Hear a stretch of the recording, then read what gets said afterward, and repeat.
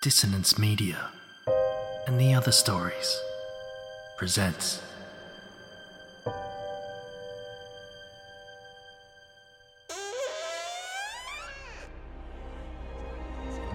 Step into the abyss of After the Gloaming, a gothic fiction podcast that delves into the depths of human emotion. Unyielding love, revenge, internal struggles, and restless souls await you in 9 haunting episodes, where dread, fear, and rare glimpses of eerie happiness linger. Dare to listen on your favourite podcatcher? After the Gloaming beckons. Search now, but beware. Innocence will be left behind.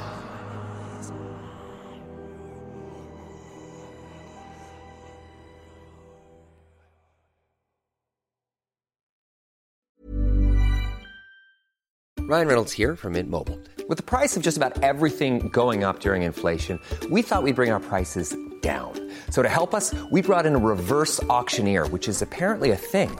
Mint Mobile Unlimited Premium Wireless. How to get 30, 30, bit to get 30, bit to get 20, 20, 20, bit to get 20, 20, bit to get 15, 15, 15, 15, just $15 a month? Sold! Give it a try at mintmobile.com/switch.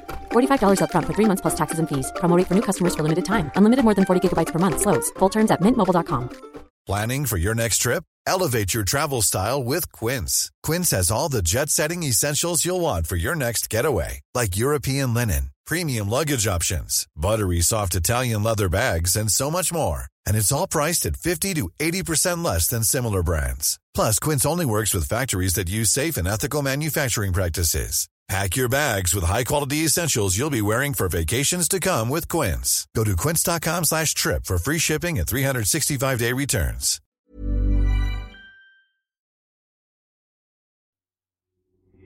These aren't the stories your mother told you. No, these are the other stories.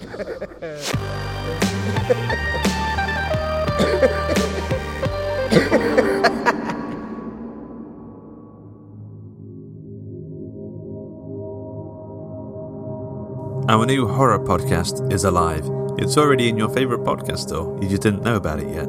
It's lurking, waiting for you, and it has a nice surprise for you. And it's definitely not a jelly bean. Or it might be, but you'll have to listen to episode 1, Tunnel to Hell, to find out. Check out Miscreation, an anthology of audio drama horror now. Available on iTunes, Spotify, Stitcher, Acast, and everywhere that podcasts are downloaded.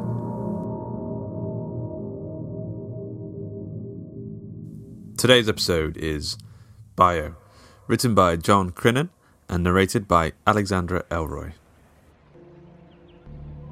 Imogen Barnes watched the beetle crawl across the mansion's front step and absently considered stamping on it. The bug's abdomen was a bright iridescent green, so brilliant against the dusty ground that it looked artificial. But before she could raise her foot, its tiny body split, revealing 2 delicate wings, and it took to the air, escaping her. Probably for the best, she thought. Better that it fly away than Pelham opening the door to find its guts smeared across his porch. She was here in the Bay Area to begin writing a biography of Guilford Pelham. The biography, she reminded herself. And soon, the reclusive tech visionary who had single-handedly changed the world back in the 1970s, all from the humble surroundings of his Palo Alto garage, would answer the door and open up to her in his first interview in decades. She smoothed down her skirt and checked her smartwatch. Its face stared back up at her. "You're early, Imogen." Shrugging, she pressed the door buzzer and waited. The man who arrived at the door was not what she had expected. It occurred to her that the only photographs she had seen of Pelham were years old. Intensely private.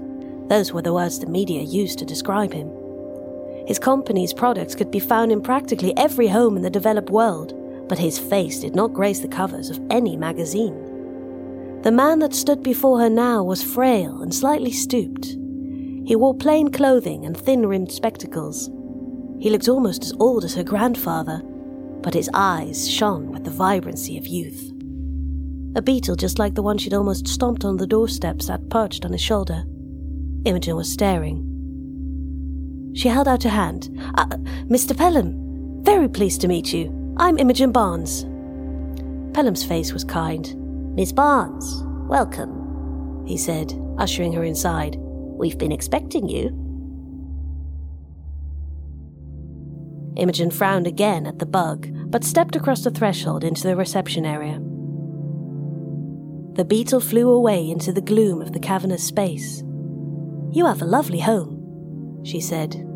"It's much too big for myself alone, but I've grown attached to the place. Thank you." Pelham closed the door and guided her through the house. "Please, this way." There was very little by way of furniture or trinkets in the house. A few tables and chairs and a Japanese-style rock garden were the only focal points she spotted in the otherwise empty rooms. Pelham led her to one of the chairs overlooking a view of the garden and motioned for her to sit.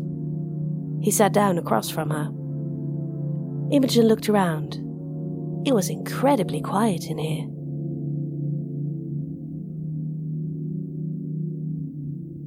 Pelham crossed his legs and looked at her expectantly. He grinned from ear to ear as if he was having the time of his life. She cleared her throat. "Do you mind if I record this conversation?" she asked, prodding her smartwatch to commit whatever it heard to memory. "Not at all." Imogen nodded. "First of all, I want to ask—" Her smartwatch screamed in protest. She cursed it, jabbing again at its face until it was quiet. "Sometimes I feel like computers hate me," she joked, and then immediately wished she hadn't. Pelham, arguably the father of the modern computer, simply smiled at her. Imogen started over. "I want to ask you about your reluctance to enter into the public discourse surrounding your products." "I'm speaking to you now, aren't I?" "You are? But why now? Why me?" His smile never faltered, but he shifted in his chair. "Sometimes we reach a point in our lives where we realize that there's only so much good that we can do for the world from behind closed doors. There are rumors you'll be unveiling your new product line soon. Is this related to that?" "Could be." "Do you plan to give me a preview?" Pelham took a deep breath. "I'm still deciding that." Imogen couldn't help but blush. Of course she was curious. A look at the future before anybody else in the world was compelling to any writer, even if the book wouldn't be out for months yet. It was one of the reasons she had pursued this opportunity so aggressively. In the end, she had been accepted as Pelham's official biographer, but she had to share so many non-disclosure agreements that she couldn't share the news with anyone. Her boyfriend didn't even know she was visiting here today. Over Pelham's shoulder on the far wall, she thought she saw a spider. She imagined its 8 eyes looking down on her, judging her. Imogen thought back to the beetle at the front door. "You have a lot of bugs here," she said. Pelham looked at the arachnid and then turned back calmly. "It's interesting," he began. "We use the word bug to mean an error in a product's programming, but I'm realizing now how wrong that is." Imogen didn't want to enter into a dialogue about the etymology of the term, so she changed tack quickly. "Let's start with the big question. What do you have to say to the activists who blame you and the success of your products for our current ecological disaster?" Pelham's eyebrows shot up. "I thought you were here to write my biography, not to drag my name through the mud again. I understood that you had left journalism behind, no? It would be disingenuous if my book didn't at least address the controversy." "It's not my first bout with controversy. It won't be my last." "You're referring to the computer rights protests in the 90s? Pelham shook his head. "We can go further back than that. My resignation from Sappho Corporation, for one." He was referring to his shock departure from the biggest technology company in the valley at the time. "They called me the traitorous one and laughed in my face as I walked out the door. The other founders were convinced that the future was in silicon microchips. I disagreed. Look who's laughing now." Imogen considered herself pretty smart, but she had to admit that she didn't know much about the obsolete silicon microchips she'd read about in the history books. Pelham was on a roll. "Just imagine it. We would all be walking around now with computers the size of automobiles if we'd stuck with silicon chips. My success came when I looked closer to home for the next breakthrough in computing. His eyes lit up. To biology. The iridescent beetle scuttled up from somewhere within Pelham's shirt, as if on cue. Pelham paid it no notice. "Look at that smartwatch you're wearing," he said. "Can you imagine that made of metal and glass and circuitry?" He almost spat the last word. Imogen looked at the thing wrapped around her wrist. Its fleshy arms hugged her firmly but gently. She wore it everywhere. Yes, she lost her temper with it from time to time. Yes, it surely had a mind of its own. It even lost its temper with her sometimes. But as its little face looked up at her now, she couldn't imagine ever wearing anything else. It squeezed her tenderly, as if it could read her thoughts. Imogen loved it. She'd ask it the time and it would tell her, but it could do so much more. She noticed that Pelham had stood up at some point and was now pacing back and forth. The beetle was circling his head, growing more agitated as he became more animated. "They would have us using cold and lifeless personal computers," he said, "thinking machines. I gave our devices a personality. Life. True intelligence." Imogen felt something tickle and nip at the back of her neck, and she brushed it away. She felt something around the size of a golf ball tangled in her hair, something moving. She let out a sharp scream and grabbed for it. Another beetle. She threw it at the ground, disgusted. Pelham didn't react. "And you're right. The success of our product lines is partly to blame for the ecological disaster currently blighting our country." He looked towards his own smartwatch, which Imogen hadn't noticed until now. It looked different to her own, more sinewy somehow, and sickly. He stroked it like someone might a lover. "Too many new mouths to feed," he said, as the smartwatch purred in response. There was the sound of rustling, and Imogen found to her horror that the room was slowly filling with this strange new species of beetle. Their wings hummed in the air. She had to get out of this place. "But I have a solution," Pelham continued, oblivious to the growing bug problem in the room. "Since the beginning, I've tried to mimic nature when creating the greatest living computers mankind has ever seen, but I wasn't thinking small enough." His laugh was wild, even over the thrum of beetle wings. Spittle flew from his lips. "You see, it's not my creations that are stripping the planet of its natural resources. No, it's God's creation. If you can believe in such a thing. We are the problem, Miss Barnes. And my new product line will put us all in our place." He opened his palm to reveal one of the green beetles sitting there. Up close, Imogen could see how vicious the bug looked. Huge mandibles gnashed near the thing's mouth. It looked hungry. "I'm afraid I'm going to have to draw this interview to a close prematurely," Pelham said, letting some of the bugs crawl over his face. "I had hoped that this could wait until after our book was finished. I wanted to leave something for the survivors, to help them understand. But it appears that we're ready for your preview now." Suddenly, Imogen realized that thousands of the bugs were swarming Pelham's body, consuming him. She watched as his smartwatch screamed and dropped off his wrist. It bounded away on two arms across the floor before being overrun by the ravenous mass. Its final squeals turned her blood cold. "I've put mankind on the menu," he rasped.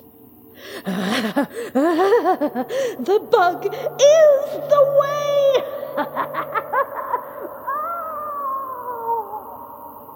Instinctively, Imogen covered her own wrist to protect her smartwatch. It squirmed and yelped as hungry beetles forced their way through her fingers and chewed chunks out of its flesh. She swatted them and saw that the ground was a carpet of iridescent green. She stomped on as many of the beetles as she could, hearing their bodies crack and explode under her feet. Imogen made for the door, but it was too late. She felt the swarm crawl up over her bare legs and chew at her exposed flesh. She fell. Imogen's smartwatch tumbled from her arm and then dragged itself towards her. It crept on broken arms, but in one final act of kindness, it pulled herself across her eyes, saving her from seeing what was about to happen. All she could do was scream as she felt the bugs begin to burrow, and pain consumed her. "Our time's up, Imogen."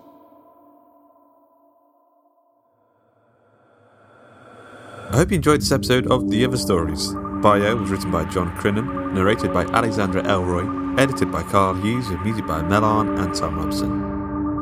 You can check out more of John's work at Twitter at John Crinan, that's CRINAN, and Instagram.com/John Crinan. Our new horror podcast is alive. It's already in your favourite podcast store and you maybe just didn't know about it yet.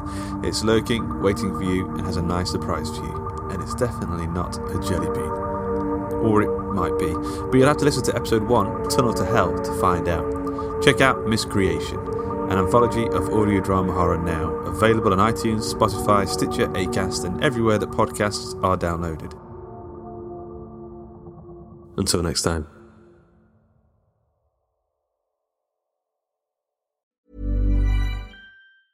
Small details are big surfaces. Tight corners are odd shapes. Flat, rounded, textured, or tall. Whatever your next project, there's a spray paint pattern that's just right. Because Rust-Oleum's new Custom Spray 5-in-1 gives you control with 5 different spray patterns. So you can tackle nooks, crannies, edges, and curves without worrying about drips, runs, uneven coverage, or anything else. Custom Spray 5-in-1. Only from Rust-Oleum. Planning for your next trip? Elevate your travel style with Quince. Quince has all the jet-setting essentials you'll want for your next getaway, like European linen, premium luggage options, buttery soft Italian leather bags, and so much more. And is all priced at 50 to 80% less than similar brands.